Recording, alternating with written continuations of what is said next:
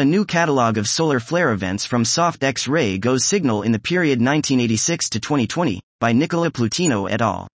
Solar flares, along with other sun-originated events such as coronal mass ejections, fast solar wind streams, and solar energetic particles are among the most relevant events in space weather.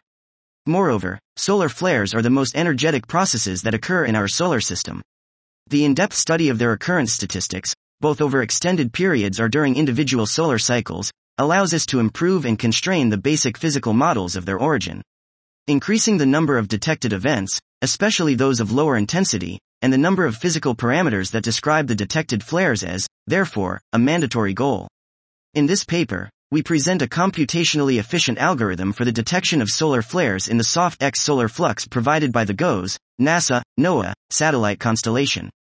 Our code produces a new flare catalog increasing the number of events with respect to the official GOES list.